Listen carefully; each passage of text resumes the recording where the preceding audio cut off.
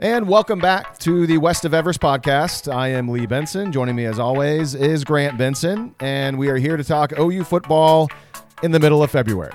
Coming up on the show today, ESPN's Bill Connelly released his winter SP Plus projections this past week. We'll talk about where the Sooners stack up compared to the rest of the SEC. A trio of OU offensive linemen will be at the NFL Scouting Combine later this month, but the invite list did not include one popular Sooner. Was that a mistake? And hey, how about this? We got official confirmation that the new NCAA Football video game will indeed come out later this year, which is great news, but I have a problem with the announcement, and I'll see if all of you are with me. And if we have time, maybe a little Super Bowl talk, and, well, I guess we kind of shrug our shoulders as the OU men's basketball team continues to disappoint. So with that, I'll say hi to Grant for the first time today. Hello, Grant. Hello, Lee. Thank you for welcoming me on this podcast that we've both been doing for 7 years and have over 300 episodes. Yeah, we're done a lot of stuff here, and every show's better than the last. Obviously, it is known. I'll give a little bit of a thank you to our friend Brady Trantham. I'm guessing he must have enjoyed the last podcast because he tweeted about it or X'd about it, posted about it. I listened back to it, and I enjoyed it. I hope that was informational for a lot of people. I don't know. Maybe it was dumb. Maybe everyone knew all that, and it was a really bad podcast. But at least for me, I enjoyed it. So hopefully at least somebody out there got something from our last show, talking about NIL. I don't know. Yeah, hopefully it's kind of just like the final coda in this chapter of the offseason. We were kind of the last to go talking about all the NIL stuff, and hopefully it was comprehensive for everybody. I thought it was a pretty good show. I was sort of cooking there for a little bit, getting into my feels with all of that stuff again. But it's college football. If we didn't have that, then it would not be worth following. So today's show, I think the biggest news really to talk about, I know it's something that you buy into a lot more than I do, but it's certainly something that I'm interested in, is the SP Plus ratings. And this time of year when there's not much going on and it's looking ahead to the next season, and we get a little bit of data to kind of see, okay, where is Oklahoma compared to the rest of the SEC in college football? Sure, it's worth talking about because, again, it's February. When we get closer to the season, I don't care as much about this kind of stuff. I just want to see the games be played. But the winter SP Plus projections came out by Bill Connelly. And I'll be honest, Grant, aside from 1 through whatever and understanding that, okay, number 1's the best, and if you go down to the bottom of the list, that's the worst, I don't know how to read these rankings. I have no idea what any of these numbers mean. Like, I don't know how he comes up with his offense and defense. I have no idea what it means. I just know that Oklahoma is ranked 14th in Bill Connelly's winter SP Plus projections, whatever that means. Do you know how to read this stuff? Well, I mean, I don't know the exact math and everything, but there's essentially, when you look at the rating, so OU's SP Plus rating is 18.9. How Bill Connelly would describe that, he would say that means OU is 18.9 points better than the average college football team. If you go all the way up to Georgia, they're 34.5 points better than the average college football team. 34. So first of all, you can look at these, and I've been saying this now for the last handful of years because I've been following the SP Plus rankings ever since we started this podcast. I think they're really helpful. But as we've gone on throughout the years, I've really started to notice that Vegas has started to align with SP Plus almost exclusively. You can look at the lines and everything, and a lot of the time, there's just not a whole lot of variation between what Vegas has and what Bill Connelly has now. And so you're looking at these, and OU being at number 14, which, is not bad. That's pretty good. That's a top 15 team in the country.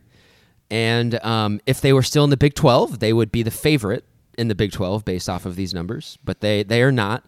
But you can look at these numbers, and you can see why their over-under opened at 7.5. It's very clear why this is the case because, what is it? They play 5 teams that are ahead of them in the rankings, or is it 6?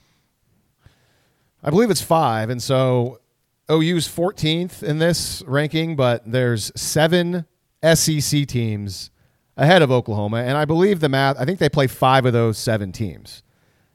that are ranked ahead. And I mean, we can look at it right now. But yeah, it's 5 because OU does not play A&M. They do not play Georgia.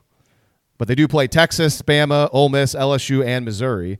And so you're right. I mean, in theory, based on rankings, I mean, that's 5 losses, right? I mean, it might very well may be 5 losses, but that's kind of the way you look at it. And then boom, they're 7-5 right there for you for OU.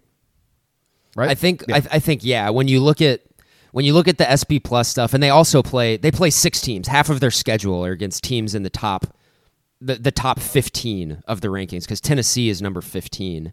And so when Vegas looks at that, they think, okay, give OU those 6 wins against teams outside of the top 15, and then I don't know, they would need to go 2-4 in those other games to get to against teams that are basically the numbers say are better than them, and then one team that the numbers say they're a half point better than, and that logic works out.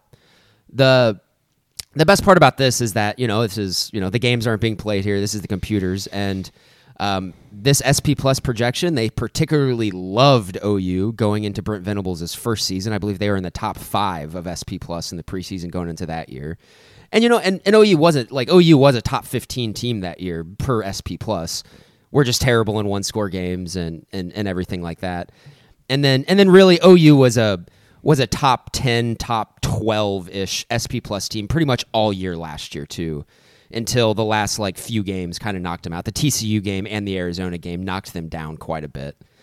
And so I don't know. It's definitely something to look at and think is interesting. I'm more interested in kind of going through the teams that are ahead of OU and sort of, because it's pretty easy for me to pick apart teams that are ahead of OU that make where it's like, hey, OU's got some things they have to sort out. Obviously, new quarterback, almost a brand new offensive line, but also at the same time, it's not super difficult for me to imagine OU being better next year than Notre Dame, for argument's sakes. And Notre Dame is at 9 right now. Notre Dame going to be the big thing with them is they got Riley Leonard coming in, and you think, oh, they just lost their quarterback. Okay, well, they have Riley Leonard coming in, who I think has he played a full season in college? I feel like he's always injured. I think he may have, one of his years at Duke, he may have gotten all the way, as when he was. Okay, so maybe it's just last year I'm thinking of. Maybe it's just the last season I'm thinking of. Yeah. But yeah, and I certainly can see a scenario where Oklahoma's better than Penn State, who's at number 7. And everyone knows my feelings on Penn State. Granted, I am very curious to see what Penn State does next year with its new offensive coordinator, the Kansas offensive coordinator coming in, and seeing how that works out in Happy Valley with Drew Aller, even though I'm not sure if he's really a guy that can run that offense. And Penn State's offense last year was so ridiculously average, even though it's always the analytics have it super high. It's dumb. It shouldn't be. It's not a very good offense, but they put up a lot of points somehow. But when you actually watch Penn State play last season, it's like, this offense is not that good. It just isn't. These teams are playing are bad. These are bad football teams they're playing that can't score. And so anyways, I would. Yeah, and there's just and I agree with you with Penn State, but really outside of Georgia is number 1, and they're number 1 by 4.5 points over Ohio State, and SP Plus relative to that's a pretty big gap between number 1 and number 2. I view Georgia this upcoming season in the same way that I viewed them a couple of years ago going to the season, the clear, obvious favorite, and if you do not pick them to win the national championship, you are trying way too hard to be different. That's kind of how I view Georgia coming into this year. Everyone's basically playing for second place next year. Yeah, and they come in now with a chip on their shoulders after missing the playoff last season, which they should have missed the playoff, considering how everything played out. They should have missed it. It's on them for not beating that Alabama team, who was not anywhere near as good as them, but yet in a one-game setting, they got beat by them. And so now they're going to come in after having lost a game and missing the playoff. They're going to have even more motivation than they've had the last couple of years. So yeah, Georgia will be a scary team. Then throw Alabama in there. I mean, Alabama with all of its changes, still going to have a great roster, but Alabama's at number 6. There's certainly a situation or a chance where Alabama is a team that underperforms given its expectations ever since Nick Saban has been, the best coach in college football. Yeah, outside of Georgia, right, I can kind of go down this list, and I can pretty, in my mind, just based off of preconceived notions in the offseason going into next year, I can kind of pick some of these teams apart and tell you why maybe something won't really work out. And Ohio State, in my mind, they're probably the clear number 2 in the preseason going into next year as well, just because they were so good on defense a year ago. They returned pretty much their entire defense plus Caleb Downs from Alabama, and they've clearly made some sort of effort on the offensive side of the ball. That was kind of the weird thing about Ohio State last year. Their offense was not good. They're 20th on offense in the preseason projections, and last year I think they were hovering in the high 20s, low 30s on offense of last year, which is not Ohio State like. And so I'm very, very curious to see how Will Howard looks in that offense. They, of course, are going to have 2 fantastic running backs with Travion Henderson and Quinshon Judkins. But they also, their offensive line last year struggled. They struggled to kind of run the ball explosively. They were, from a success rate standpoint, they were inconsistent. Now they have Chip Kelly coming in as their offensive coordinator, so I'm excited. I'm very interested to see how that goes. But with Ohio State, you can pretty much count on their defense being really, really great. But also in a big game in Ohio State now, the Big Ten is, they're expanding. They have the potential to have a really difficult schedule in the Big Ten as well. Is their offense going to perform? Because Will Howard, I think, honestly, is probably just a more athletic version of Kyle McCord. In terms of how they throw the ball, they're probably very similar talent-wise in that regard. And Marvin Harrison Jr. ain't walking through that door again for them. So even though Ohio State does recruit really well there, but I go down to Oregon, and I feel pretty good about Oregon. I think Oregon is going to be really, really good next year. They're the preseason number 1 on offense per SP+, and I think that's probably right. Just based off of who they were last year, and then Dylan Gabriel being really good. Oregon's, interestingly, is Texas is number 4, and I think this is the one that, numbers are numbers, and it's hard to argue against numbers. And you and I both thought Texas was at times maybe the most complete team in college football last year. There's just something weird with Texas this year. It doesn't vibe with me. Texas is not going to be better on offense next year than OU is. They're not going to be. It all depends on Jackson Arnold. If Jackson Arnold's a guy that has first-year starter struggles, then Texas will be better than OU. That's what all this stuff comes down. It's boring, but it's true. All this preseason stuff, everything with Oklahoma literally comes down to the quarterback. It comes down to Jackson Arnold, which that's college football, but he's an unknown with the arrow pointing up, we think. And will he hit in year 1 good enough to make Oklahoma a team that exceeds its win total of 7.5? I tend to think yes. But based off of what? Well, based off of his talent, I think, is there. It's his arm talent's great. I think he's very mobile. He's got a lot of good players around him, and the fact that he has Seth Luttrell coming in here, who has a long track record as a head coach / offensive coordinator, and him just being an OC, I like it. It could be worse. You could be in a worse situation. So, but it's all based off of Jackson Arnold. But if Arnold struggles and looks like he did at times against Arizona for large portions of the 2024 season, then Texas is going to have a better offense than Oklahoma. Yeah, and you should know, these rankings are offensive line continuity is huge in these. I'm pretty sure when Bill Connelly, almost half of his formula for returning production on the offense is offensive line. And that's where they return 4 of their 5 starters in the offensive line plus their quarterback. They lose pretty much their 4 best their 4 best skill players, which I think is huge for them. Personally, I thought them going out and getting A.D. Mitchell got them to the college football playoff last season. And, I think that's going to be a difficult thing to replace, but Texas is interesting. We'll see them. They have the recruiting, which is built into this pretty hard, and then now the recent success as well. So, but the thing that gives me hope, because, 7 SEC teams ahead of Oklahoma. On the offensive side of the ball, OU's 14th or 19th on defense. OU does have the most experienced defense in the SEC returning next season. But I see some of the teams ahead of OU on the offensive side of the ball, and like, I'm sorry, Texas A&M is just not going to have a better offense than OU next year, and neither is Notre Dame. That's just not going to happen. And so it gives me a little bit of hope where it's just like, hey, I get it. OU a lot of new receivers, or a lot of new offensive linemen, a new quarterback, but I think OU's quarterback's going to be really good, and I think he's throwing, like I said, to some really, really good receivers. And if Jackson Arnold is the guy that we want him to be, OU is going to stack up really, really well against all of these teams. Period. Yeah. No, I mean, I think he has so much more upside than you go down the, if he is what we think he's going to be, what his potential is. I mean, look at these teams. I mean, obviously Georgia's fine. I mean, they got their guy. Ohio, certainly a lot more upside than Will Howard at Ohio State.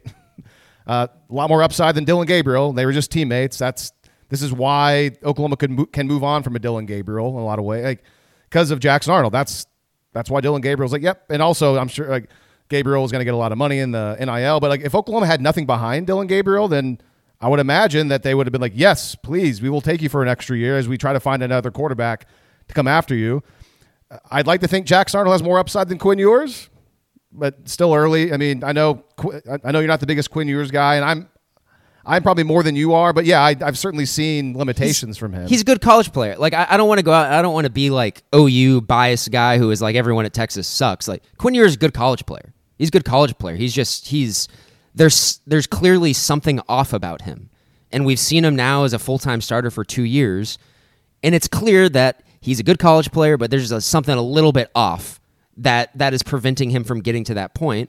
And I feel that it's probably processing speed and getting the ball out quick enough and seeing things unfold in front of him.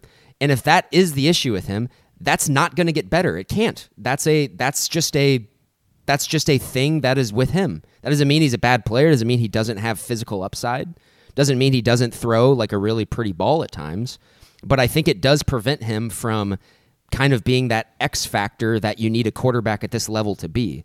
And we even saw, J.J. McCarthy at Michigan, he had kind of his demerits, and they sometimes didn't even put the game on his shoulders. But when he needed to, he was able to utilize some other X factor parts of his game to get a big time first down or make a big play when he needed to. And I don't know if Quinn Ewers has that. He definitely hasn't shown that up to this point yet. So there's Quinn Ewers. Michigan's at 5, so whoever Michigan's going to have a quarterback, certainly no idea. Arnold's going to have a lot more upside. Certainly a lot more upside than a Jalen Milroe at Bama. And I think Michigan, Penn State quarterbacks. Here at number 5, Michigan, I mean, they're at 5, and I do want to preface it. They just won a national championship, so obviously the bones of that program are still really strong, being left over there from Harbaugh. Man, if you just got to go and look. They were the oldest team in college football. They were the most experienced team in all of the country last year at every level. They lost so many guys. Michigan, I'm not going to say they're going to fall off a cliff this year, but if they go 8-4, people should not be surprised. Yeah, and so I wanted to transition into, now you brought up Michigan, because there's a part of this column that Bill Connelly wrote that buy and sell teams, and Michigan's one of the teams where he put under buy, and I'm in the same boat as you. To me, it's no, thank you. I mean, because Bill Connelly lays out some massive factors on why I don't want to buy Michigan. I mean, new head coach, new quarterback, new offensive line, new linebackers, and the biggest one of those is I think head coach, because I think losing Jim Harbaugh is going to be huge, and then quarterback. I know J.J. McCarthy only lost 1 game in 2 years. I'm still not sure how good he is, because, again, Michigan didn't really put the game on him a lot, but he did perform in third down really well, and he did make a couple plays in that national title game. So, but in a way, though, if Michigan gets similar production out of its defense the same way they've had the last 2 years, it's possible that they can replace a J.J. McCarthy, given their style of offense, which is not asking the quarterback to really do a whole lot. The offensive line part is huge, although it is Michigan, so they'll probably be fine. But then look at the schedule. And you mentioned 8-4. Don't be surprised if Michigan goes 8-4. And even though Michigan's barely lost at all the last two, one loss in the last two seasons, you see on that 2024 schedule, you see Texas, you see a game at Washington, you see Oregon on the schedule. And then, of course, they got Ohio State, and this year it's going to be in Columbus. And so FanDuel's got Michigan's win total at 9.5, which seems about right. And so, 8-4 is certainly a possibility. Is 10-2 a possibility? Yeah. It's like you said, the bones of that program are still really good. But that's definitely a team that I certainly would not be thinking that I should buy on. And I know Connelly is basing his buying Michigan at number 5 because according to his projections, he's just going by his numbers. They're higher up. He's going by his numbers. He's going by his numbers. Because I think a lot, just people ranking teams right now outside of analytics and stats and numbers are not going to have Michigan that high probably. So, and that I'm one of them. Yeah. And kind of going down that list too, another on his buy list is Alabama, and that's that's the same thing. It's just he's going by his numbers, and he's going by his numbers compared to like the ESPN way too early top 25 little human poll that they put together. And so he had Michigan 5th in his numbers, and they were 13th in that way too early. He's got Alabama at number 6 in his numbers, and they were 9th in the top 25. A team I think is interesting here is Florida State. They're a team that, if I have stock in them, I'm selling that stock going into this season. They lost their entire team from this past year, and and they were a good team. I don't want to say they were they weren't a good team, but I still think if that Florida State team went up against Michigan, even with Jordan Travis and everything in that Rose Bowl, they probably would have gotten spanked. I really think they would have. That Florida State team just never really impressed me that much. Good team, but they just in my mind awesome at the end of the year. In my mind, they just were not amongst the elite of college football, and now they've lost virtually their entire team. I disagree with you on that. I think Florida State at full strength against Michigan would have been a good game. I think they could have beaten Michigan because the defense of Florida State was playing so well, and same principle that I had. Michigan's offense was not that great. And it was a situation where it's like, oh, we got to face this offense. Like Texas had issues in the back end that I don't think Florida State did. And Jordan Travis was something different that Michigan had not seen all year. Like that would have been by far the best quarterback. Yeah, I don't. What? No. I mean, at the time, the best quarterback they saw was Penix, and they shut him down easily. So Florida State would not have been able to score against Michigan. But Jordan Travis's leg, that's why he was so interesting because he's a dual threat guy that can also throw. Penix didn't really have that. So I think that would have been a good game. But back to what you're talking about, though, I'm with you.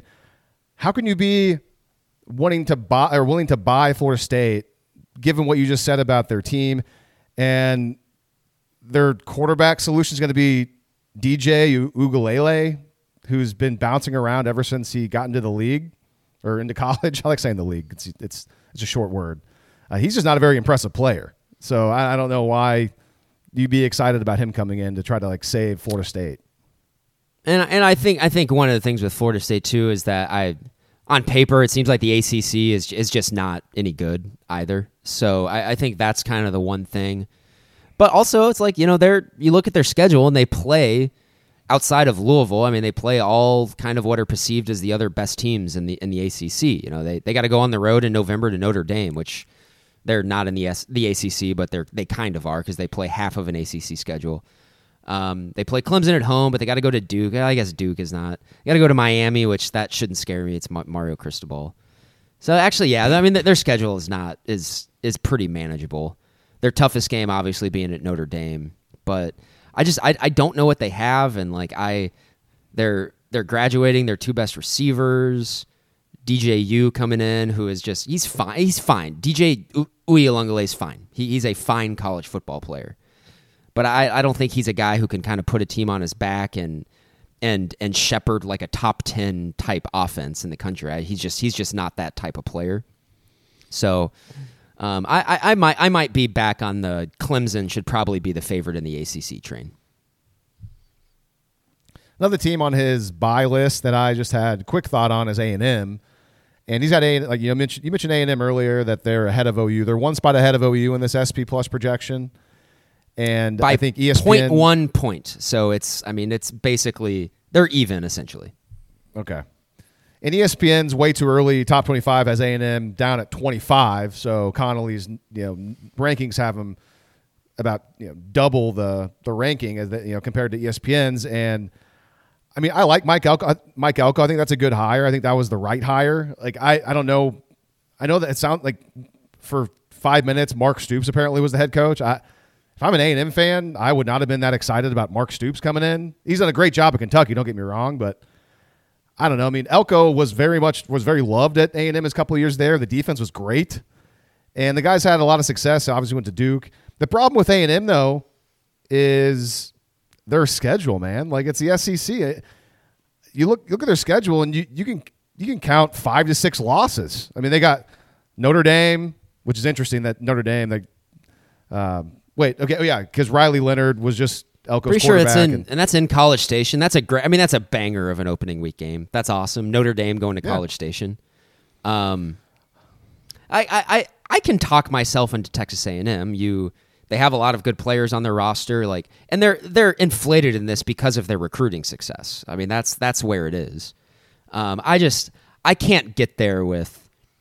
I do not understand A&M being ahead of OU offensively in the projections. Other than OU does quarterback and offensive line, I get it, but the last time Texas A&M was better than Oklahoma on offense was when Johnny Manziel was there and Mike Evans, and Mike Elko coming in, who is not an offensive-oriented coach. I'm much more buying Texas A&M, even though they graduated a lot. Texas A&M just being really good on defense next year. I know Connor Weigman was good last year before he got hurt, but I don't know, it's hard for me to get there with A&M. I could see A&M punching above their weight.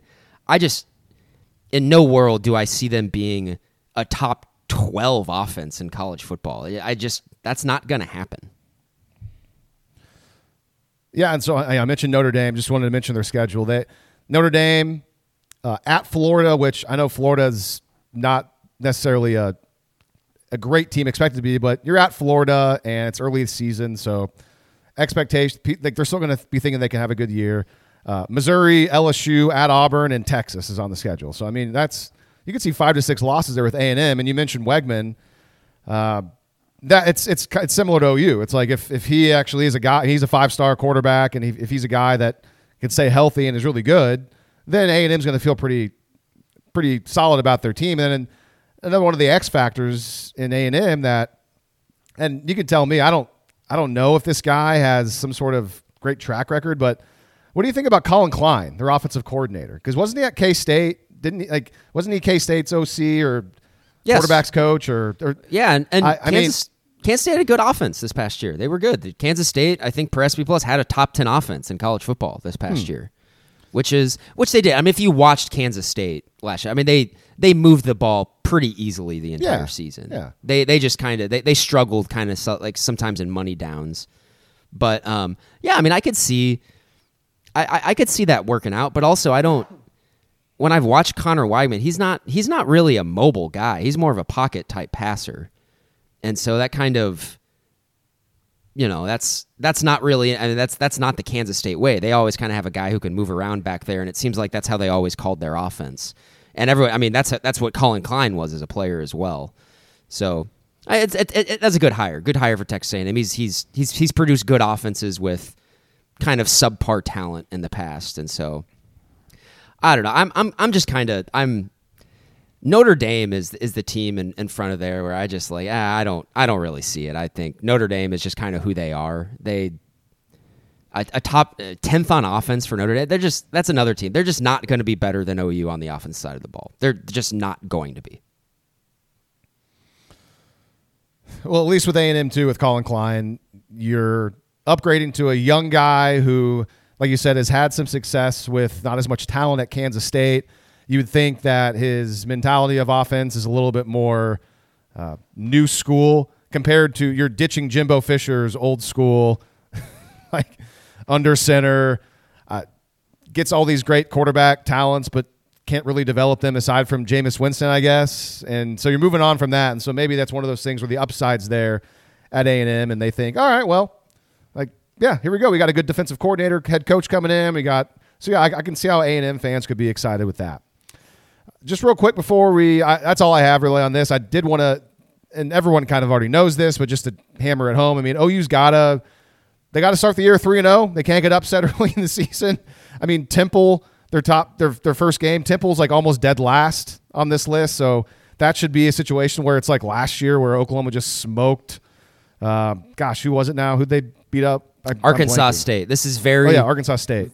Very, very similar to just playing Arkansas State this past season with Temple. So, yeah, it's very similar opening game. And then Houston and Tulane. Houston at 78 and Tulane at 69. Two teams that are very low, and are going through a lot of changes. I believe at least Tulane is for sure. I guess I'm not really sure about. Well, Houston. Willie Fritz went from Tulane to Houston. Oh yeah, there we go. But Houston also is. They don't have anybody coming back. They kind of lost their entire team. So that'll be interesting. And it's the same for Tulane. Houston and Tulane both very, very down at the bottom of returning production this upcoming season. And Houston might be one of the worst teams in the Big 12 this upcoming season. Tulane, we'll see, but those are games that they have at home now. And they have to win those games because it's you go into if you take just the SP Plus rankings, OU's SEC schedule is unreasonable. It's just not a. South Carolina is the worst SEC team they face. They're 42nd in the SP Plus. That's like where West Virginia was this past season. And that was one of OU's best wins this past year. Yeah.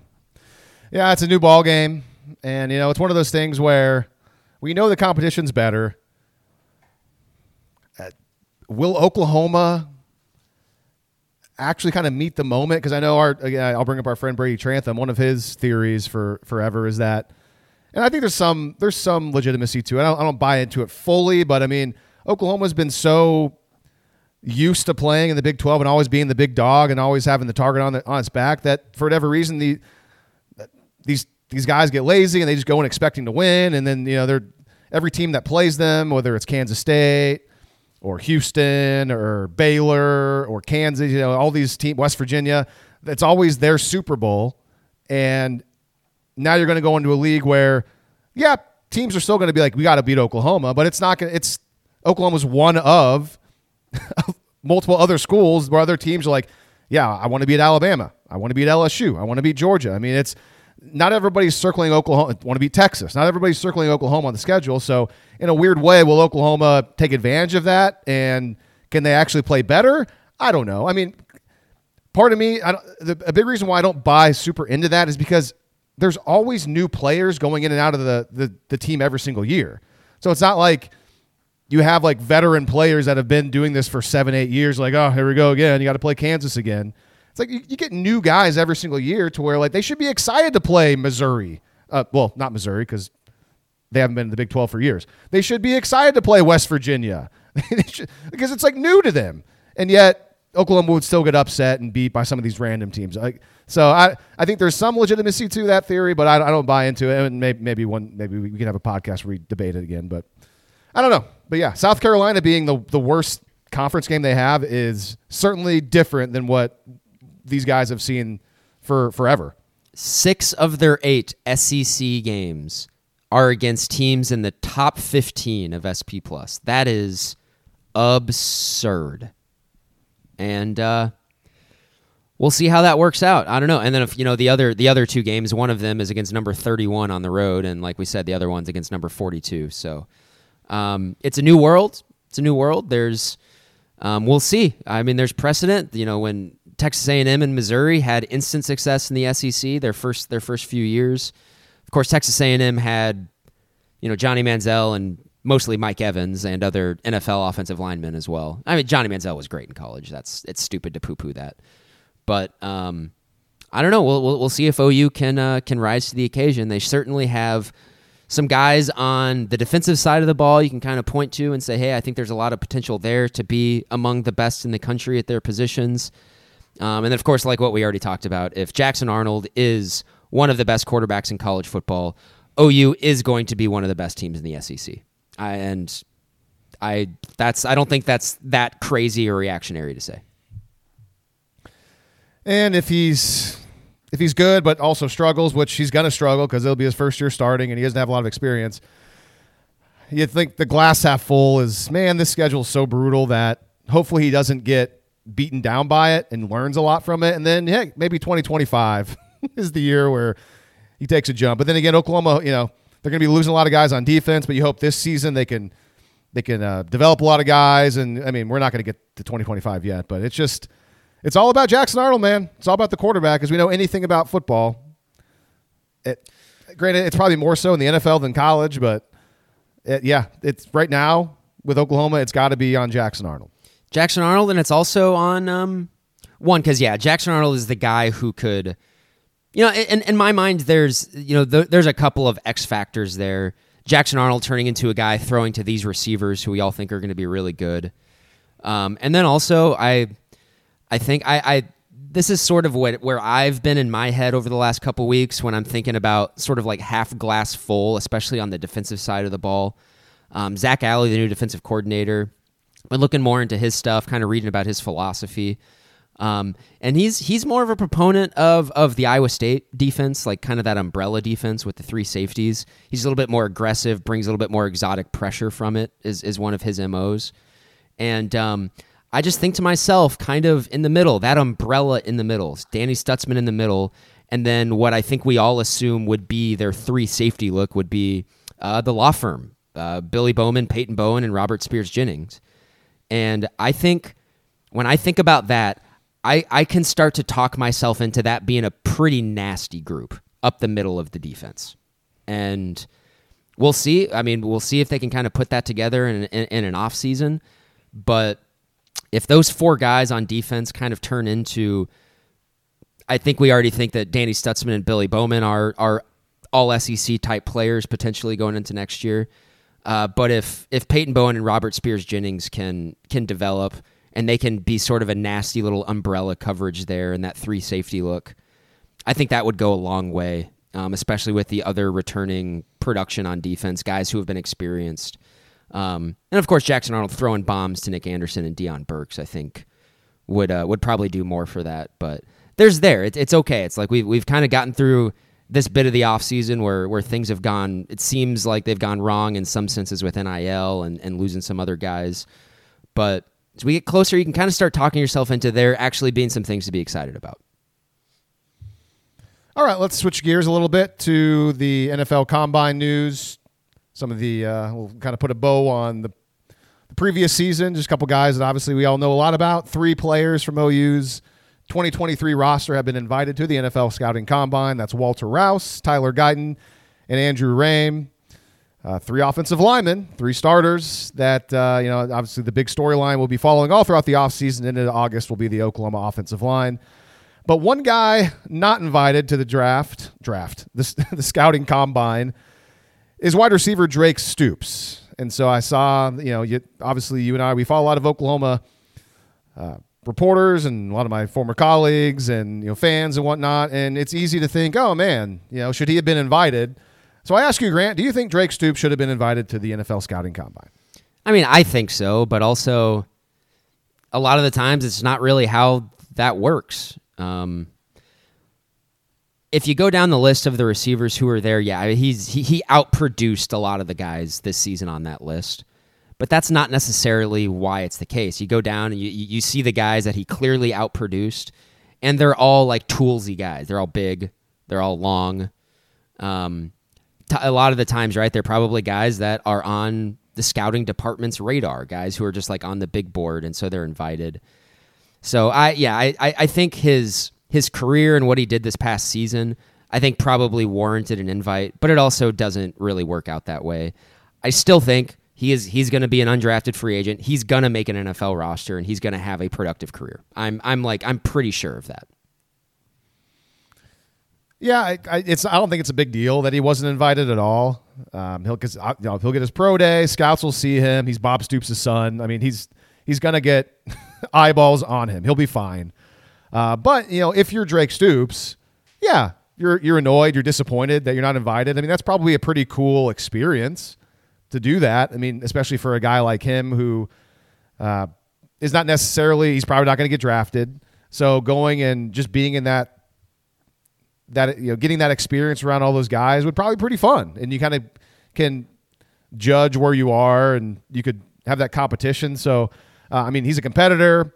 He's built himself up from a walk-on to a scholarship player to becoming Oklahoma's most reliable receiver during the last season. So, yeah, him getting snubbed of an invite, probably because of his measurables. Probably disappointing for him. But to your point, he's always bet on himself. He knew he was good enough to play at Oklahoma coming out of high school. He was right about that. He certainly he improved all throughout his time at Oklahoma, and then he has best season in his final year. He's going to think that he's good enough to play in the NFL. And you just said it. Like, I know that you've been saying for years now that you think he's going to be a productive player in the NFL, make a roster. Like, I don't know. I tend to think that, I don't know. Yes, I would not be surprised if he made a roster. I don't know what he will be able to do to stick around, because is he a guy that can be an efficient special teams player? Like, is he a guy that's going to run down and make a bunch of tackles for you on special teams? I don't know if he can do that unless he's just a really good receiver. It's just his size. He's got to go to the right type of team that would utilize him. He's a really smart player. We all know that. Like, he's going to get a shot. It's just, I'm trying to get creative in how he can make it work. By being a reliable receiver in the short to mid range. That's guy who can move the chains. I guess betting against Drake Stoops probably not smart, because he's figured it out ever since he got out of high school and he made it work at Oklahoma, and he was one of the best players in Oklahoma high school football coming out. And he could have gone to some small schools and play, but he's like, I'm going to go to Oklahoma. I want to go to OU, and it worked out. So we'll see. It all depends on fit, but yeah, he'll get a shot. Very, very much depends on where he goes. I'm breaking any news. Like, Kansas City would be a really, really great landing spot for him. Anywhere with any of kind of the big, the Chargers would probably be a good landing spot for him. Tampa Bay probably would be.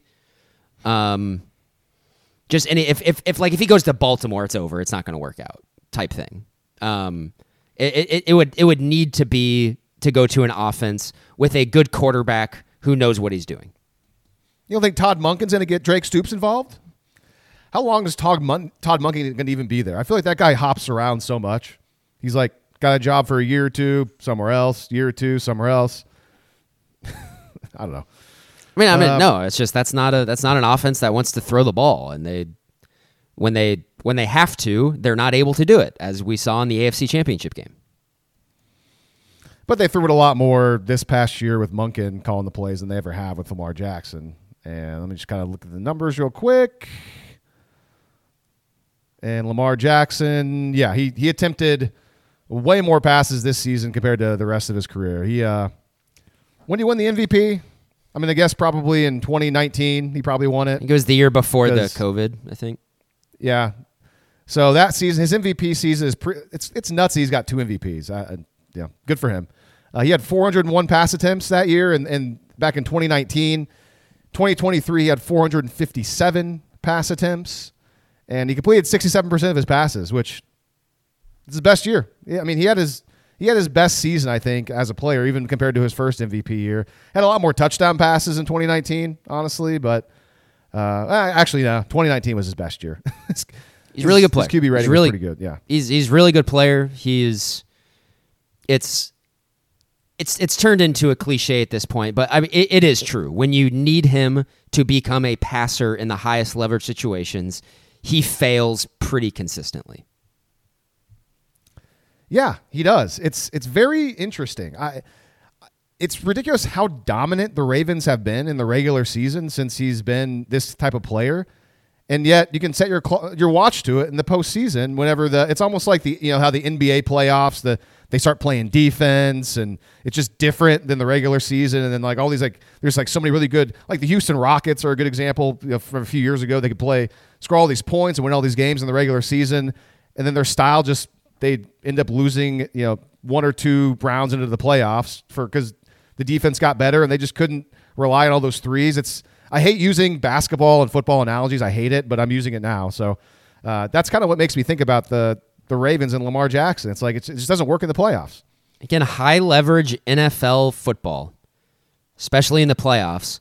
There is just something about the power of a competent and commanding field general that I think just in games like that just spill over to the rest of the team. And I think that's why Brady has 7 Super Bowls. That's why you saw Pat Mahomes this year turn into more of a field general, where he is just getting them in the right play, not making mistakes when they absolutely can't make mistakes. There's just something about that not everybody has at the NFL level. And Lamar Jackson, I don't know if he has that. I don't know if he does. I believe that was the first time that the Ravens have seen the Chiefs in the playoffs since Lamar Jackson's been doing this. Because I was going to say, to be fair to Lamar Jackson, Josh Allen is a guy that also has not been able to get over the hump, and he's definitely more of he's a better passer than Lamar Jackson. But I think with Josh Allen, you could just, and to some extent, Lamar Jackson's it's just Mahomes. Yeah, they're playing in the same era as Patrick Mahomes. I mean, Allen's faced Mahomes now at least twice in the playoffs, if not 3 times, and Lamar Jackson just faced him once. But yeah, that's also the big factor. I'm pretty sure Josh Allen has lost to Mahomes in the playoffs 3 times, and I think in 2 of those games, the last time that Allen touched the ball, the Bills had the lead. It sucks. That really sucks for him. All right, let's move on to the next topic, and this is kind of more of the fun college football lovers topic, and I'm sure a lot of people that listen to this show that love college football probably grew up playing the NCAA football video games. And we this week, even after a month and a half ago, when we were supposedly going to get an update during the national championship game and never did, now we finally have an update on what's going to be NCAA Football 25, and it's coming out this summer. And EA Sports announced that there's going to be a full reveal in May. And so there was a trailer. I guess you could call it a trailer, even though there was no game footage included. And I watched the trailer, like I'm sure a lot of you watched it as well. I'm sure you saw it, Grant. And it's cool. I mean, it's like, yeah, okay, like it's for people like us. We're in our 30s now. If you're 18 or something and you're a kid, you're not going to have as much nostalgia for the NCAA football video games because you've been growing up in an era where they don't exist. They haven't existed in 10 years. So, this is going to be the first time they've had it in 10, 11 years. Be 11 years. 11 when 11 they release years. It in early July. It'll be 11 years since NCAA 13 was out. So it was, I think, NCAA 14. NCAA 14. You're right. It was the 2013 season. And real quick, and I teased this at the start, and I'll just throw it out there to get it out of the way. I have a problem with the announcement of it being NCAA Football 25 because. And they used to do this at all with the last ones. I don't understand. Why is it not NCAA Football 24? I don't understand why is it not the same year of the college football season. That bothers me. I don't know. Do you have any answers? Does that bother? Am I the only person that bothers? I don't know. I mean, you're not the first person who's brought that up but it's every sports game ever has been like this for as long as I've been playing video games. I've never understood that. I don't get it. Yeah, I don't get it either, but it's I remember it bothering me back in the day but it's kind of a trivial thing. It's not really, it's more of just a ticky-tack thing. That's just how it is. That's how they've always done it. Is it like how with new cars they always make it it's a 2024 Chevy whatever, yeah. But you can buy it in 2023, so it just seems super new.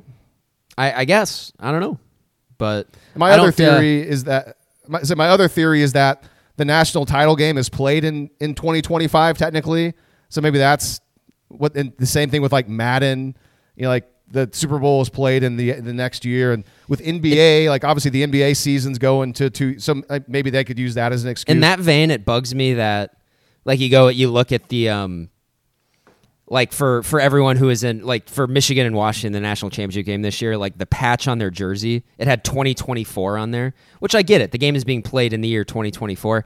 I hate that. if when Michigan hangs the banner, it's going to be 2023. Like that's what you're doing. So like that's always bugged me. They need to get rid of that. Like that event is to celebrate the 2023 season. The fact that it's just played in January is kind of an accident of the calendar. And fortunately, I just did a quick little search, and I mean I'm kind of with you on that. It is kind of weird to see that 2024, but yeah, I mean I'm sure they would just say, well, this is the 2024 whatever national title game or or Rose Bowl or whatever. It's like, okay, technically yeah, but still. It doesn't. Back to the video game. Hold on, real quick. Hold on, time out, real quick. I just wanted to acknowledge. I'm thinking like we mentioned Madden and basketball and like how it's baseball, MLB The Show. The big baseball game. The entire baseball season is the one year. Like the baseball season starting in 2024, it's going to end in 2024. Okay, MLB The Show is coming out in March this year. MLB The Show 24. So baseball does not do which maybe it is. Maybe it's tied to when the title game is played. Maybe that's why these. Anyways, okay. Sorry. Go back to the game. Well, that's a good poll there. I did never realize that about the show, which presumably you haven't played in a long time. It's a good game. But yeah, I'm really excited about this too. I was really bummed when they delayed it. It was supposed to come out this past July. Was originally when everyone thought it was going to come out. They delayed it. I think they've been working on it now for about 4 years, and so I'm just excited to have the game back. There's a bit of me that is a little after. I liked the trailer; it was fun. I liked that they paid lip service to the people who have just been waiting a long time. They paid lip service to the traditions of college football, and like that's kind of actually that's the main thesis of the teaser trailer. Basically, is we're doing all of this stuff, and it's about the passion, and it's about all that, and so I like that. But also, I'm someone who has consumed EA Sports video games over the last decade since NCAA football has gone away. And Lee, these video games, they get worse every single year, and there's a reason for that. The incentive structure and the economy of this stuff has changed completely. And this really wasn't a big thing when you were still playing sports video games, but now the biggest game mode in any game is the Ultimate Team mode, which is this stupid thing where you do different challenges for card packs, and you open the card packs, and there's a lot of microtransactions, and from an economic standpoint, it makes a lot of sense. They make a lot of money off of these. They make a lot of money off of them because there's a bunch of mouth breathers who get addicted to the card pack thing, and they start spending real money to get it so they can go online and compete against people. And so what's happened over the last handful of years is EA, and it's also the NBA 2K series where this has completely infected that as well. That's a really popular series that has been kind of ruined by microtransactions in this Ultimate Team mode. What these studios do, Lee, is because they have like a built-in, very loyal fan base that always buys the game, so you can always rely on that revenue. But then when the game is out, they end up making a vast majority of their money off of this Ultimate Team, so it just makes sense that they divert their resources to that. And it's a bad game mode. It's just not compelling at all. I don't like it. And obviously there's a lot of people who like it because they make money off of it, but I think like I've seen stats, it's a pretty vocal minority. It's only like a quarter of people play that game mode, except the people who do play it just spend a ton of money on it and are super into it. And a lot of the times it's been at the expense of kind of the long-term hardcore fans that like franchise mode, like dynasty mode. And it has been confirmed. I saw on Instagram or whatever. It's been confirmed that Ultimate Team is going to be part of NCAA Football 25. That's a red flag. That's not a good thing. That's not a good thing. And so I think in this first year, it'll probably be the novelty of it, the fact that the game is back and it has all of the teams and all of the stadiums and everything. It'll be fine, but kind of watch it down the line to see how much they put into that Ultimate Team. Because this was the first year in a long time I just didn't buy Madden, and I'm glad I didn't because the franchise mode in Maddenly is completely untouched the last 5 or 6 years. They haven't changed it. It's exactly the same. They don't do anything. And if you played video games back in the mid-2000s when the NFL 2K series was a thing and them and Madden were going head-to-head and competing, the franchise mode for Madden 2005 is orders of magnitude deeper than it is today. And that's unacceptable. That is completely unacceptable with the amount of resources, the amount of money that goes into these games now. And it's in my mind, it's all because of that incentive structure has been warped from just the really stupid Ultimate Team mode that only satiates a very, very small minority of the player base.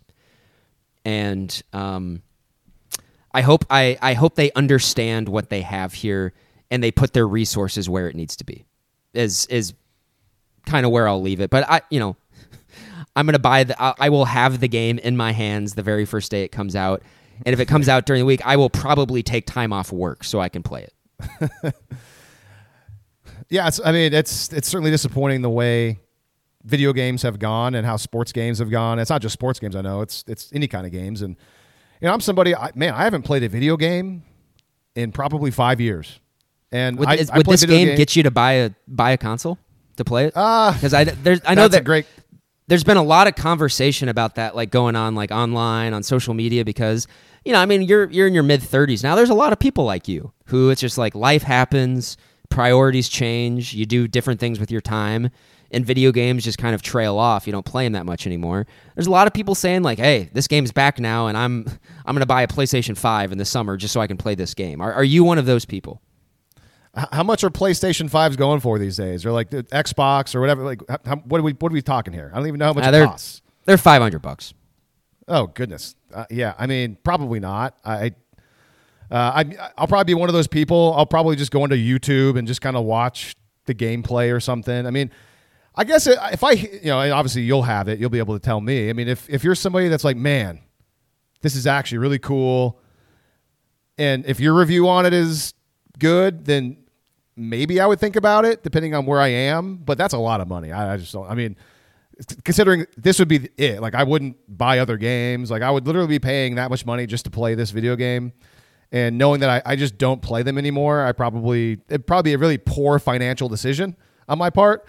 So we'll see. But back to like what you're talking about, the question is, I think, and it's like, why do you play video games? Like whenever I played video games back in the day, like why did I enjoy them so much? And maybe I'm a psychopath, but I played NCAA football like all of you probably did. I played MLB The Show all the time. I didn't play Madden as much. I preferred the 2K series when a couple of years it was out because I just didn't think Madden was a very good game. But I thought NCAA football was better than Madden, and it was just more the novelty, and it was more fun because it was college. And like the road to glory and the dynasty, and you could get like a bad team and you could build them up and you could get ranked and try to win a national. It's fun.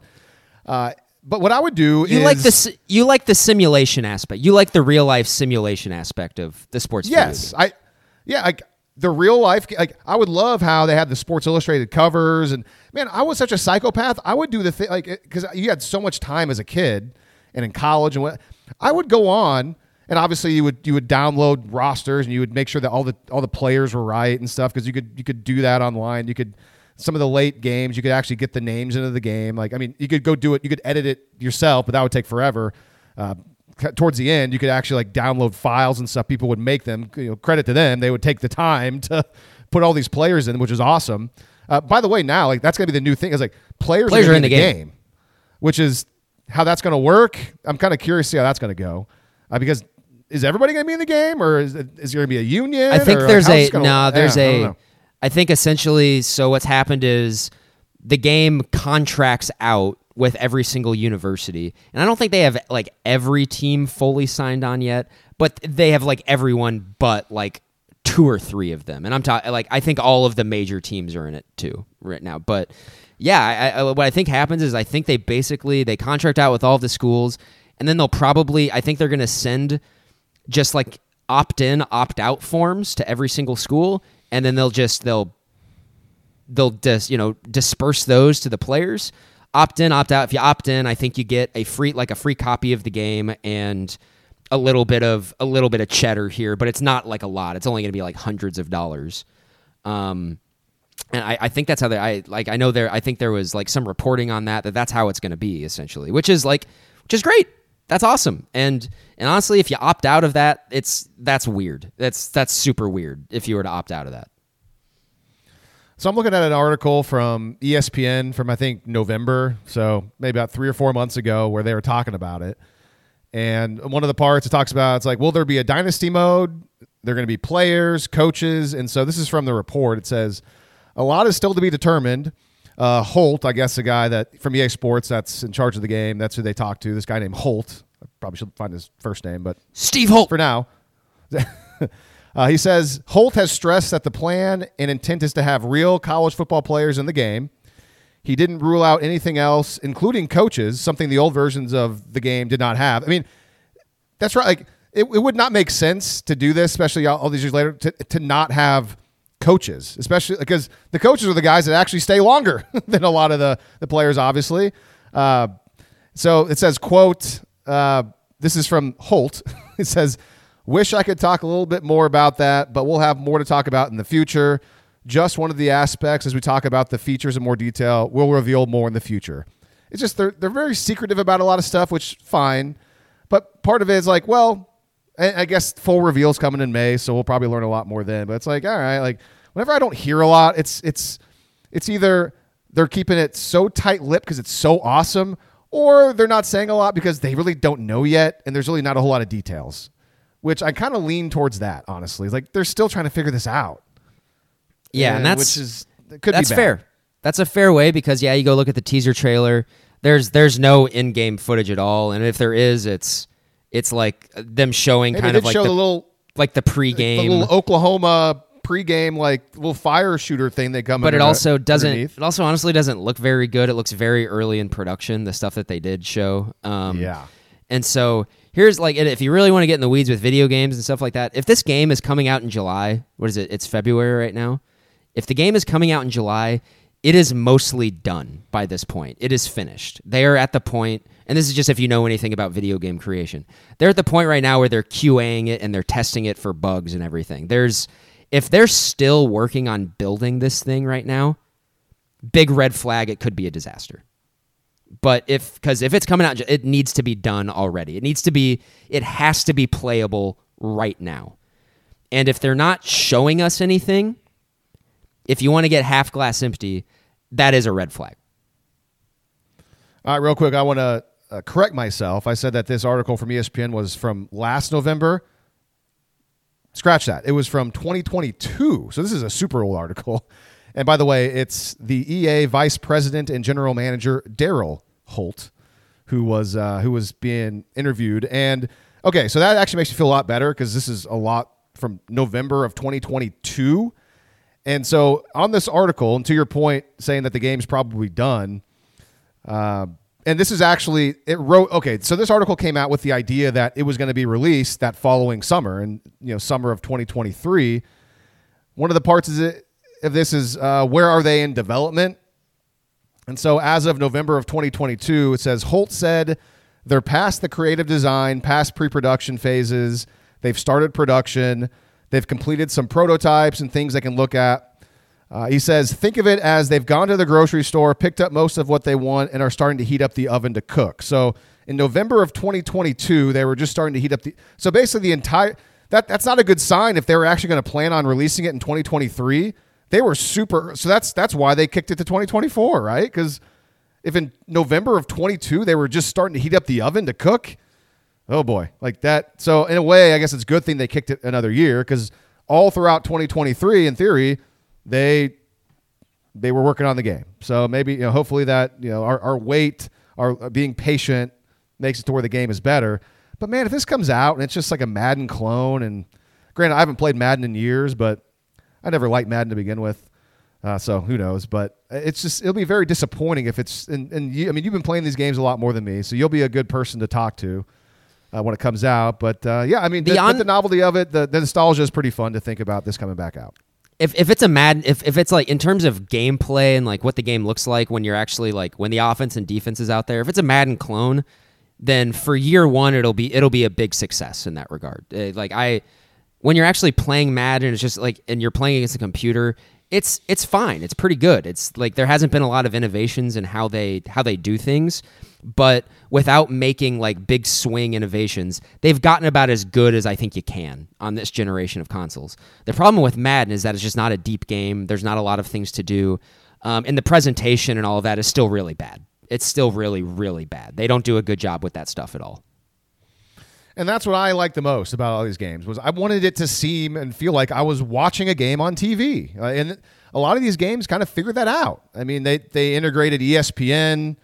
The NBA 2K series is the best at that for sure. And MLB The Show is really good at it too.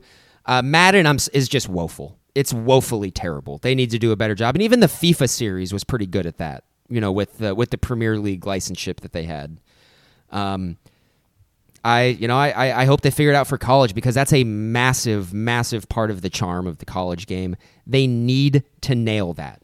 And I hope they have people on their team that realize and understand that. And the thing that I always wanted, when we were talking about presentation, that is never going to happen because this would take way too much coordination and money and everything, so it would never happen. But man, I wanted it to be and it's more possible in the NFL, but like different broadcast presentations, like the game's on ESPN, but now this game is on CBS, but now this game is on Fox, but that's just there's no way that could ever happen. Like unless the show kind of does that now. Really? Kind of. It's different. Like they have like their typical like show broadcasts and those guys, but then they have like 3 or 4 other templates that also show up, and one of them is like the game is just on MLB Network, which is and it's good. It kind of creates it creates some variability and difference, and like it's always Matt Vasgersian or whatever, but like the graphics are different from game to game sometimes, and so they've That's like cool. gotten into that. Yeah. But like Madden, that's the thing is, I hate that Madden has always had a monopoly. Well, I shouldn't say always. Had a monopoly since the mid 2000s, whenever they didn't want to compete with NFL 2K anymore. Madden's got the NFL's blessing. I mean, how cool would it be if you're playing with the Bucks, and see, then a lot of your games are like you get Fox graphics and stuff, and then maybe you play a couple games on CBS, and then like for the playoffs, it's a lot more possible in the NFL just because there's fewer broadcast networks, and I guess maybe the NBA because most things are on ESPN or TNT, so the NBA the 2K could even do it more with that. But just some people might think that's a small thing. I don't. I think that's cool. I mean, it makes it seem different, and every game's different, and I guess you have to get different broadcasters too, which would be hard. And I think it's just a logistical problem and a money problem too. Because they have, and I guess I'm not sure if ESPN is going to be in College Football 25. I presume that it will be just because it was, and basically like the previous 10 years of the game before it was discontinued. But I'm pretty sure they pay ESPN for that license. And so would you really want to pay multiple stations for their licensing, and then you'd have to pay multiple people to come in and record audio as well? Especially now when you're going to have to you have to revenue share a little bit with the players and the universities. It just may not be that realistic. Whereas with the show has probably found like the best way of doing that, which is like it's the same broadcast people, but they just kind of change the graphics up a little bit and the presentation style up a little bit. Which like that, that'd be a very thoughtful thing for them to do. I highly doubt we would see it in the first year. Like that's something that the show implemented over the course of various years just because they were trying to find a way, to make the game a little bit better year by year. And good on them. Well, we'll wait until May to see what the big reveal is going to be, and we'll learn a lot more, I guess, coming up in May. And then you expect probably mid to late July release, because that's kind of how it used to always be. I mean, they did say July. So used to always the first week of July is usually when it came out. So okay. Man, It'd be really cool. It'd be really cool if we see it again the first week of July, because that's not that far away. Not that far away. It'll be here before we know it. And we're getting there. Yeah, curious to see what this reveal looks like in May. Because presumably they're going to show gameplay and all of that, and that's even more so. What I said now about the game being done and being playable. If they're showing stuff in May, it should be of this is what exactly the game looks like while it's being played, because this thing's coming out in 2 months. All right, so the Super Bowl was a week ago, well, more than a week ago now. I mean, we don't got to talk about it, but I don't know. Do you have? We'll do it this way. Do you have one big takeaway, one like a hot take at all, just to throw that out there, or are your takes pretty lukewarm? I think it's the Super Bowl, so I mean it's been overanalyzed to death. Obviously, I think people. This is weird. I mean, this is going to be weird coming from me, but I think people kind of going really hard in the paint about how, it really was Brock Purdy versus Patrick Mahomes. That was a difference in the game. I don't really see it that way. I thought Purdy played pretty well, actually. He clearly played well enough to win the game. I thought the biggest difference in the game was Kansas City on the defensive side of the ball had the two guys who played the best game of anyone defensively in the game, and that was Chris Jones and I don't know what his name was, literally just in my head. Trent McDuffie. They had the two best defensive players in the game, and those guys won Kansas City the game. I mean, and Mahomes obviously was great at the end of the game when they absolutely needed him to be. But I think I said before this that like the biggest matchup in the game is actually Chris Jones against the San Francisco offensive line, and he made the play to force the field goal on that first overtime drive, and Trent McDuffie was just great that entire game, and I thought that was the biggest difference in the game. And it's San Francisco was really unlucky. The fumble, like the punt, the guy that bounced off the guy's foot. I'm sorry, that's just BS fumble luck. That you can't. If you're a San Francisco fan, like all you can do is just throw your hands up. Nothing happened there. No one did anything wrong there. It's just stupid fumble luck. The returner's got to be that. You got to be more. You got to get him out of the way. You got to yell Peter because you're not going to. But yeah, I'd say I wouldn't say nothing bad happened there. Like there was a way to potentially prevent it. But yeah, it was bad fumble luck too. And by the way, I mean you were on the Chiefs, I was on the Niners, so I think after I had a long streak of missing the Super Bowl as far as the pick. Like I didn't get it right forever, and then I think finally when the Eagles beat the Pats with Nick Foles, I got that one right. I think I got a few in a row correct, and then I was back to getting it wrong this year. But yeah, I mean Chris Jones, man, the guy. Like I always struggle, and maybe I've talked about it on this show before. I struggle a lot. I think with defensive line play. I think the Twitter, film watchers and like inside, like I think people really overanalyze and really play up a lot of like defensive, like Aaron Donald. Like people like Aaron Donald's the best player ever, and like I guess maybe he might be. I don't know, but I don't necessarily like see it as much. Like, but with Chris Jones, and maybe this is just because he's been exposed, because he plays in all these big games. Chris Jones always makes like 1 to 2, maybe even 3 massive plays in all of these big games. And it makes me think, oh, this guy's the best defensive lineman in the NFL. Like this guy's awesome. I don't know. Maybe if Aaron Donald played as many games like in these situations as Chris Jones, he would show up as much. And I'm not saying he's a bad player. Obviously, like, I'm always kind of skeptical of like how good are these guys really?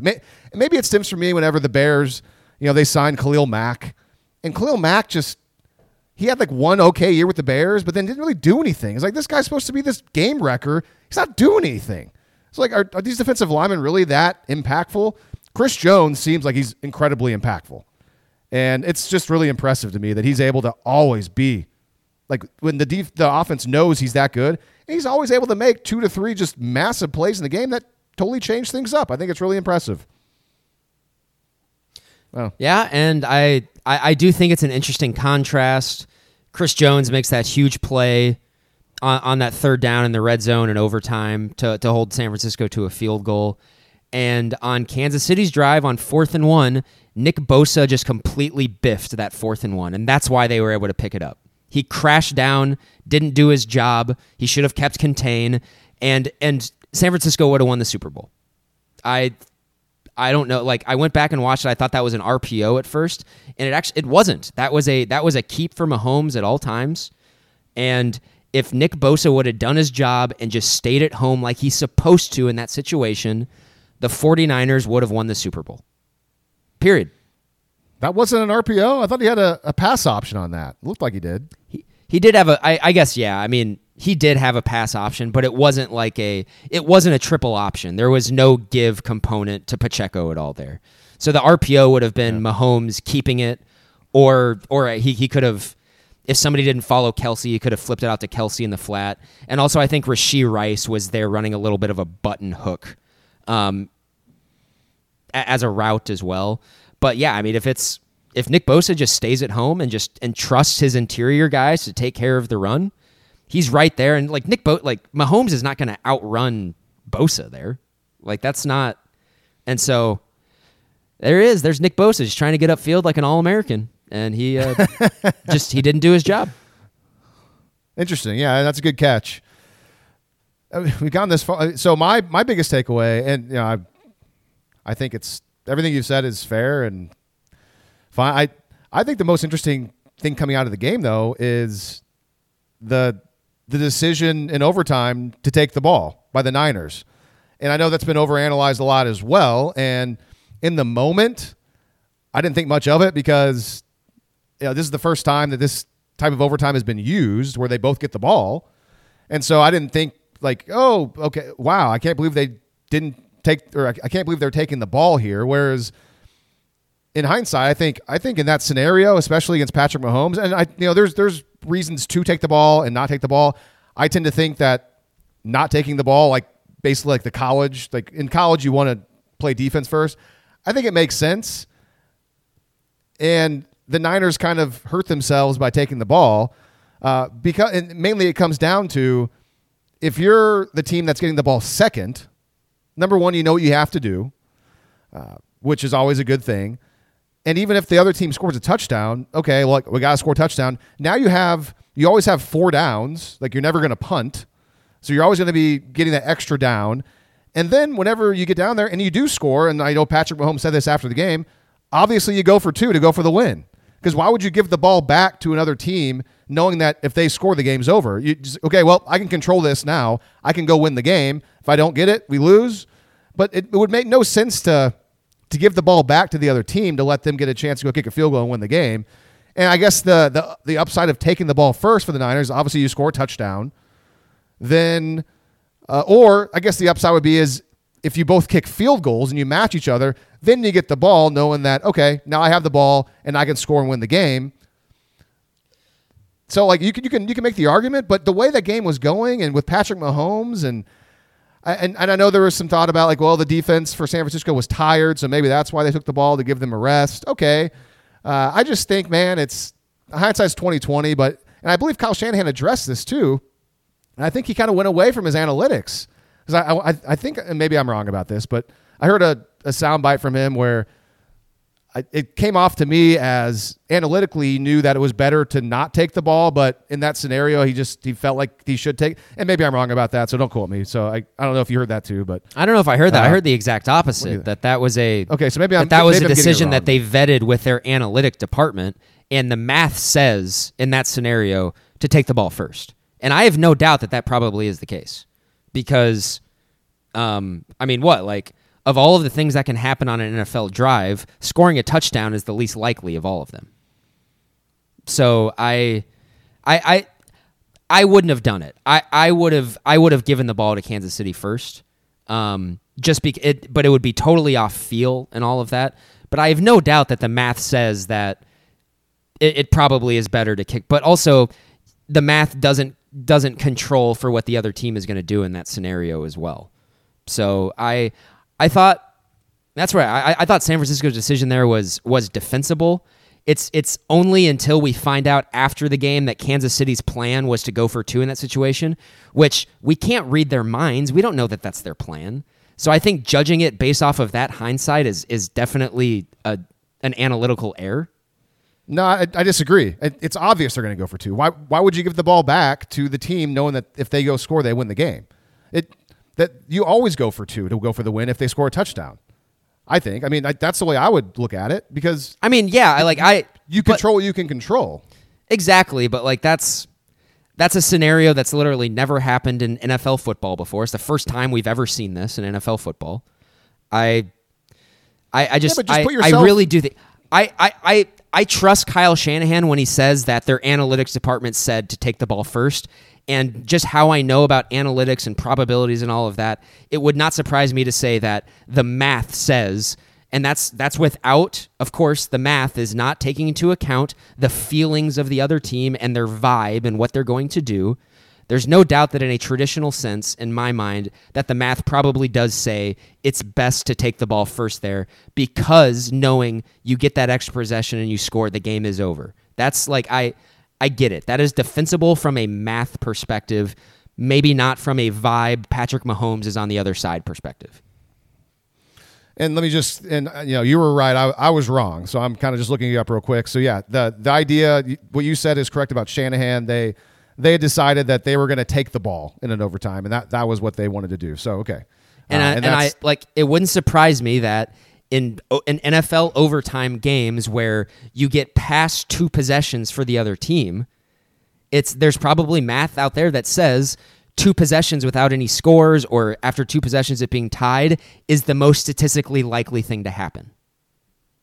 Because it probably is. Sure, and I think analytics are a valuable tool, and maybe this comes back to the Lamar Jackson, Josh Allen discussion, where it's Patrick Mahomes, and that's the X factor here. But I don't know. I mean, I think in that scenario, I want to play defense first, because even if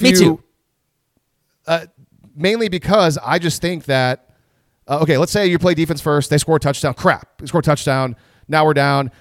They're probably going to kick the extra point. Granted, they could be super aggressive and then go for 2 there, which honestly, if you get the ball first, you score a touchdown, you probably should go for 2.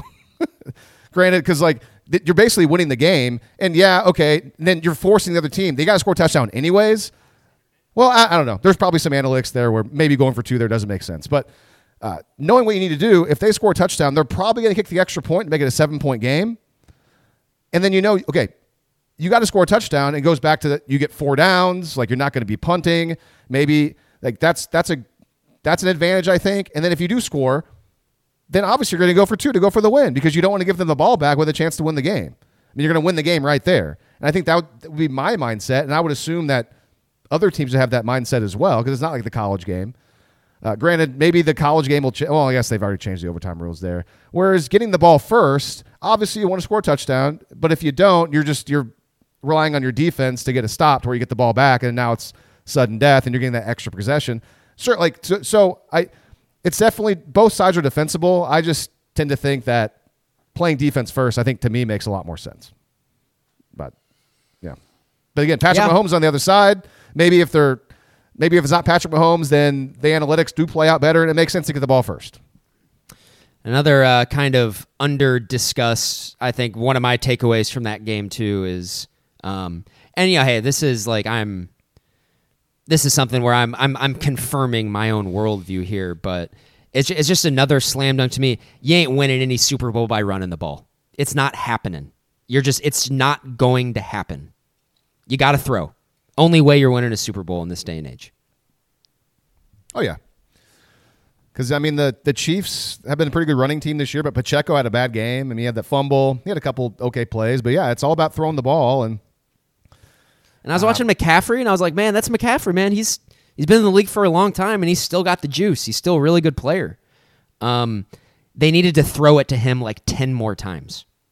Yeah. It's like, I remember, like when they got down into the red zone in overtime, and they kind of started to try to run the ball with McCaffrey. I even said, don't do it. And like, to their credit, like they tried to put the game on Purdy's shoulders and everything, but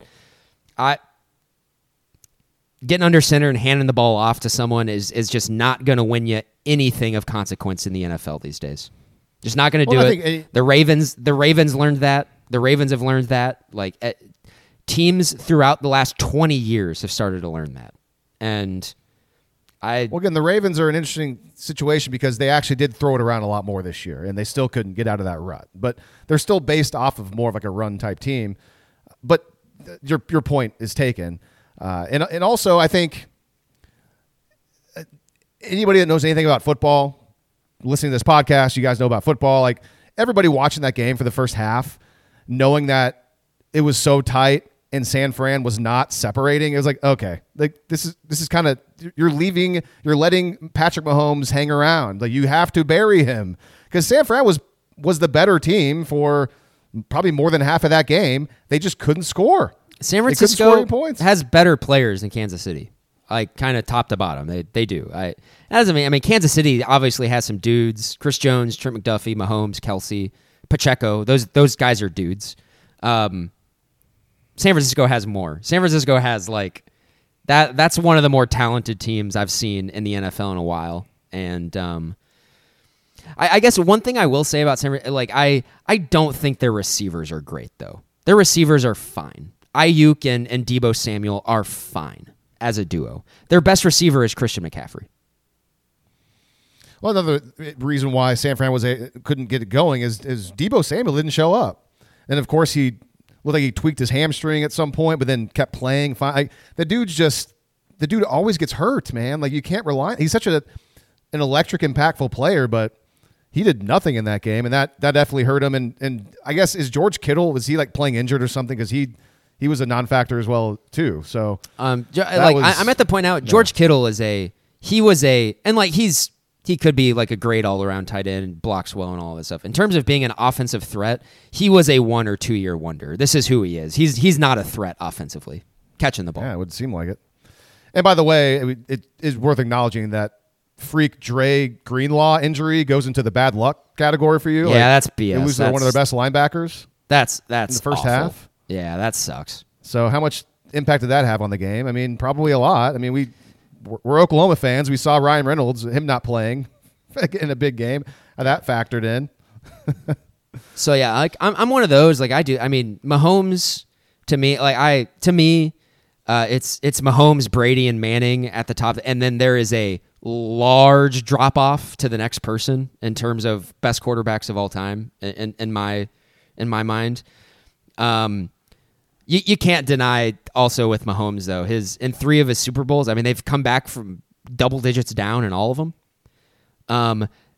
A lot has to go right. So much lucky crap has to go right for that to happen. And honestly, that's exactly the same with Brady, with pretty much all of Brady's Super Bowls too.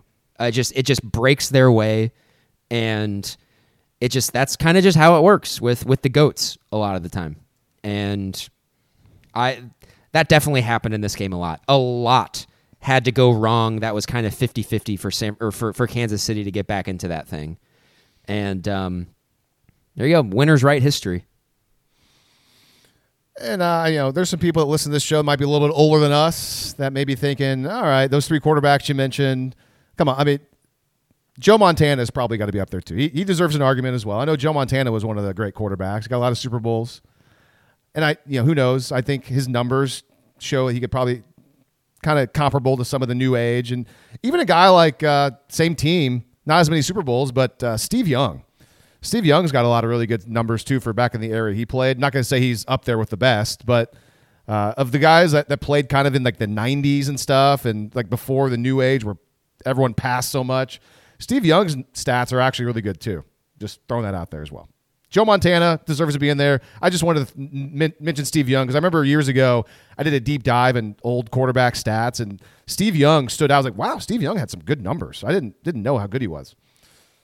Other guys, though, like Terry Bradshaw and like Aikman, and not quite as eye-popping. Elway, too, by the way. All right, so lastly... we've got a lot. I mean, that's what we do. We talk a lot. OU basketball team is doing OU basketball stuff. They lost 2 games last week to 2 teams that are much better than them, Baylor and Kansas. Probably should have won the Kansas game, but they faltered at the end. Wasn't really competitive at all against Baylor. And I just don't. They're still probably. I don't know. I mean. I'd say today they still have technically a chance to make the tournament. They're still fine. They win one more game and they're in a good shape. Yeah, they're the rest of their schedule. I mean, they have 1 or 2 more wins maybe, but that's about all I can see. The rest of the way. Yeah, I mean, if they win, like there's going to be 2 games that they're favored. They're going to be favored, a slight favorite over Oklahoma State on the road, probably. And then they'll be favored to beat Cincinnati at home. They win both of those games, they're in. Or they can go. How many? They have 5 games left. They have 5 left. Yes. And if they go, they could go 1-4 in that stretch. And if one of those wins against Houston, they're in. So I don't know the Baylor game. I don't think that. Them getting blown out in that game is one of the most predictable things that has ever happened in the history of mankind. The Kansas game was kind of a disappointment because they came out up by 11 in the first half. But as watching that game, it's obvious that they got out to that start just because they were hitting threes in the first half. And as soon as that dried up in the second half, they had no answer whatsoever.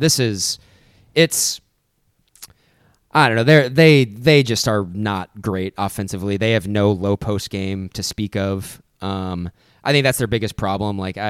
Sam Godwin is not good. He is not a good player. He is atrocious offensively. He cannot finish around the rim whatsoever. And obviously with Hughley and Suarez being out against Kansas too, they didn't have it. And Suarez has been their best player over the last month of the season. So him being out did not help at all. They really needed Javian McCollum and Latrade Darthard to make a lot of threes in that game, which they did in the first half, but they couldn't really keep it going. I don't know what has happened to Otega Owe. He was probably their best player in the non-conference. He was a guy who would get to the rim easily, was finishing at a high clip. He's been a complete disaster in Big 12 play.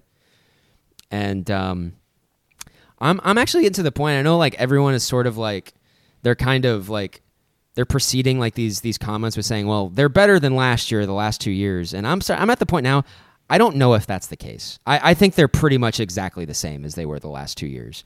Because people are going, they were better the first 2 years than a lot of people gave them credit for. The Big 12 is not as good this year as it has been the last 2 years. There are more opportunities to win games in the league this year than there had been. That's where I'm concerned. I don't think they're that much better than last season, actually, when looking at the totality of things. I think they're very similar. So I try to keep things in perspective because where were they picked to finish in the Big 12? Super low, right? I mean, they were supposed to be one of the worst teams in the conference. 14th, I think. So based on expectation, 12th. Yeah, they're better based on that. So based on they've certainly exceeded expectations. They make the NCAA tournament when they were expected to be the 12th best team in this conference. Okay, in theory we should be happy with the result, but it's just, and I am. I mean, if they make the tournament, they haven't made the tournament since the freaking bubble year, since they were playing all the games in Indianapolis, and Austin Reeves was one of the best players on the court in that Gonzaga game, which then has actually made sense as he's had a pretty good NBA career, which has been pretty interesting. So yeah, seeing them play in the tournament would be cool, and the glass half full is hey man, Porter Moser in the tournament, just get him there. Maybe he can do some magic like he did at Loyola. But also then on the downside, I think man, you go back at Porter Moser's history at Loyola Chicago. I mean, he was there for a decade. And then finally his last 2 or 3 years, I guess, when they made the Final Four run and then the Elite Eight run. Maybe does this guy just need 10 years out of school to get results? It's I don't know. It's what it is. They're just not very exciting. They just don't have any scores. The same thing, Javian McCollum was this great scorer, or it looked like he could be, and then conference play gets here and it's the same. That's our biggest fears, right? It's the same thing that happened to Grant Sherfield last season. He kind of just disappeared and couldn't score as much in Big 12 play. You mentioned Owe. Owe hadn't scored in double digits in 6 games. He's had 6 straight games with under double digits scoring after basically scoring in double digits most of the games this season. So yeah, they're not a very exciting team. They're good enough, obviously, to win some games. But I mean, yeah, I guess at this point it's well, if they play well, great. If they make the tournament, great. But you don't expect them to really go anywhere in the NCAA tournament. But the fact that you make it, if you do make it, it's well, everyone's got life. Everyone has that thought of maybe this is the year that my team can get hot, and that's kind of what you hope for with Oklahoma. Can they make it and then get hot? Probably not. Yeah, and I think you're still just kind of in the Yeah, if they can get in there and they're healthy, they can do some damage because, I mean, if they have a hot shooting night, they can beat anybody. Like, I mean, that's the... Well, yeah, but they're not literally every other college team. Yeah, but they're not a great shooting team. They turn it over too much. They do not have any low post threat to score whatsoever.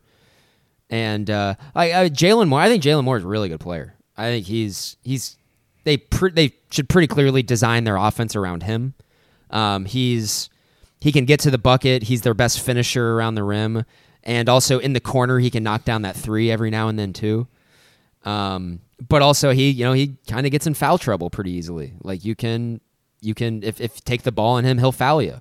And they need better low post guys. And it kind of seems like in Big 12 play, everybody in the Big 12 has had somebody that they can rely on to score in the low post. And OU is like the only team I've seen that just does not have that at all. No, they don't. I will say the last thing on this is did you see the number? The number in the game before KU, what the spread was before the tip-off? Did you see the number? Wasn't KU favored by like 2.5 or something like that? Yeah, it was 2, which was weird. And then the way the game was playing out, it was like, okay, well, that was a trap. And then Kansas ended up, or I guess mainly Oklahoma kind of just at the end turned into OU, and then it wasn't a trap. But it was like, okay, like this is why this number was 2. Like, why is it only 2? And it's like, oh, I get it now. OU was like up by a double digits, and it's like, oh man, and then Kansas does. I mean, even though this is not that great of a Kansas team relative to what they have been, they still played a lot better than OU at the end of the game. Worst Kansas team I've seen in I don't know how long. I mean, they're not good. I mean, they're good, but like relative to Kansas, that team is not a threat to do anything in March at all. All right, well, as the offseason moves along, we'll be thinking of different ways to make this show interesting and to continue providing solid content for all of you. On your end, feel free to let us know on the West of Everest Facebook page if you have any sort of ideas for segments or you have questions for us. We're open to suggestions.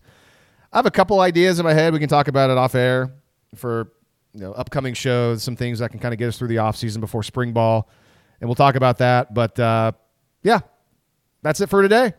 Any final thoughts? Nib High football rules. All right, everyone. Thanks for listening. For Grant, I am Lee. This is West of Everest. If you enjoyed this episode, make sure you subscribe to the show. And if you want to help us spread the word, please leave us a 5-star review.